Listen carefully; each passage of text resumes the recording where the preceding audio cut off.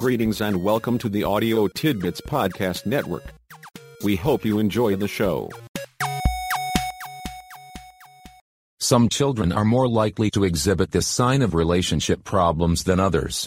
For example, if a child has changed neighborhoods and schools, difficulty making and keeping friends is more likely, or if his life experiences have not taught him good interpersonal and relationship skills, having the problem is nearly inevitable. A child who has low self-esteem and deals less well with the give and take of friends and the social scene likely have this problem to some degree.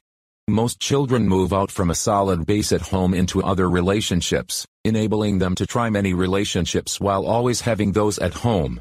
Children who do not have this solid base will certainly have this problem. Because of this, relationships they do find are more important to them.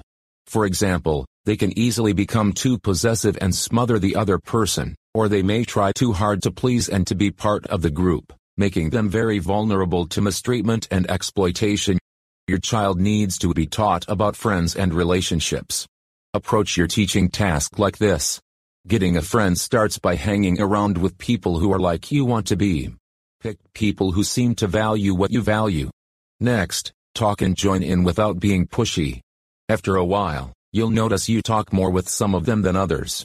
There'll be 2 or 3 you talk with the most. You and they are becoming friends. There are also some ways to keep friends and ways that turn them off. We can talk about that as time goes on. By talking to him like this, you are modeling an example of friendly behavior, and are teaching him relationship skills. It is a slow but rewarding process. Be sure you also make a point to include him in family activities, at church, in the neighborhood, or in community organizations. This gives him a chance to see other healthy families, and to make friends. Although child-only activities may be too stressful for him at first, family activities are safe and provide good opportunities to observe, coach, and support him.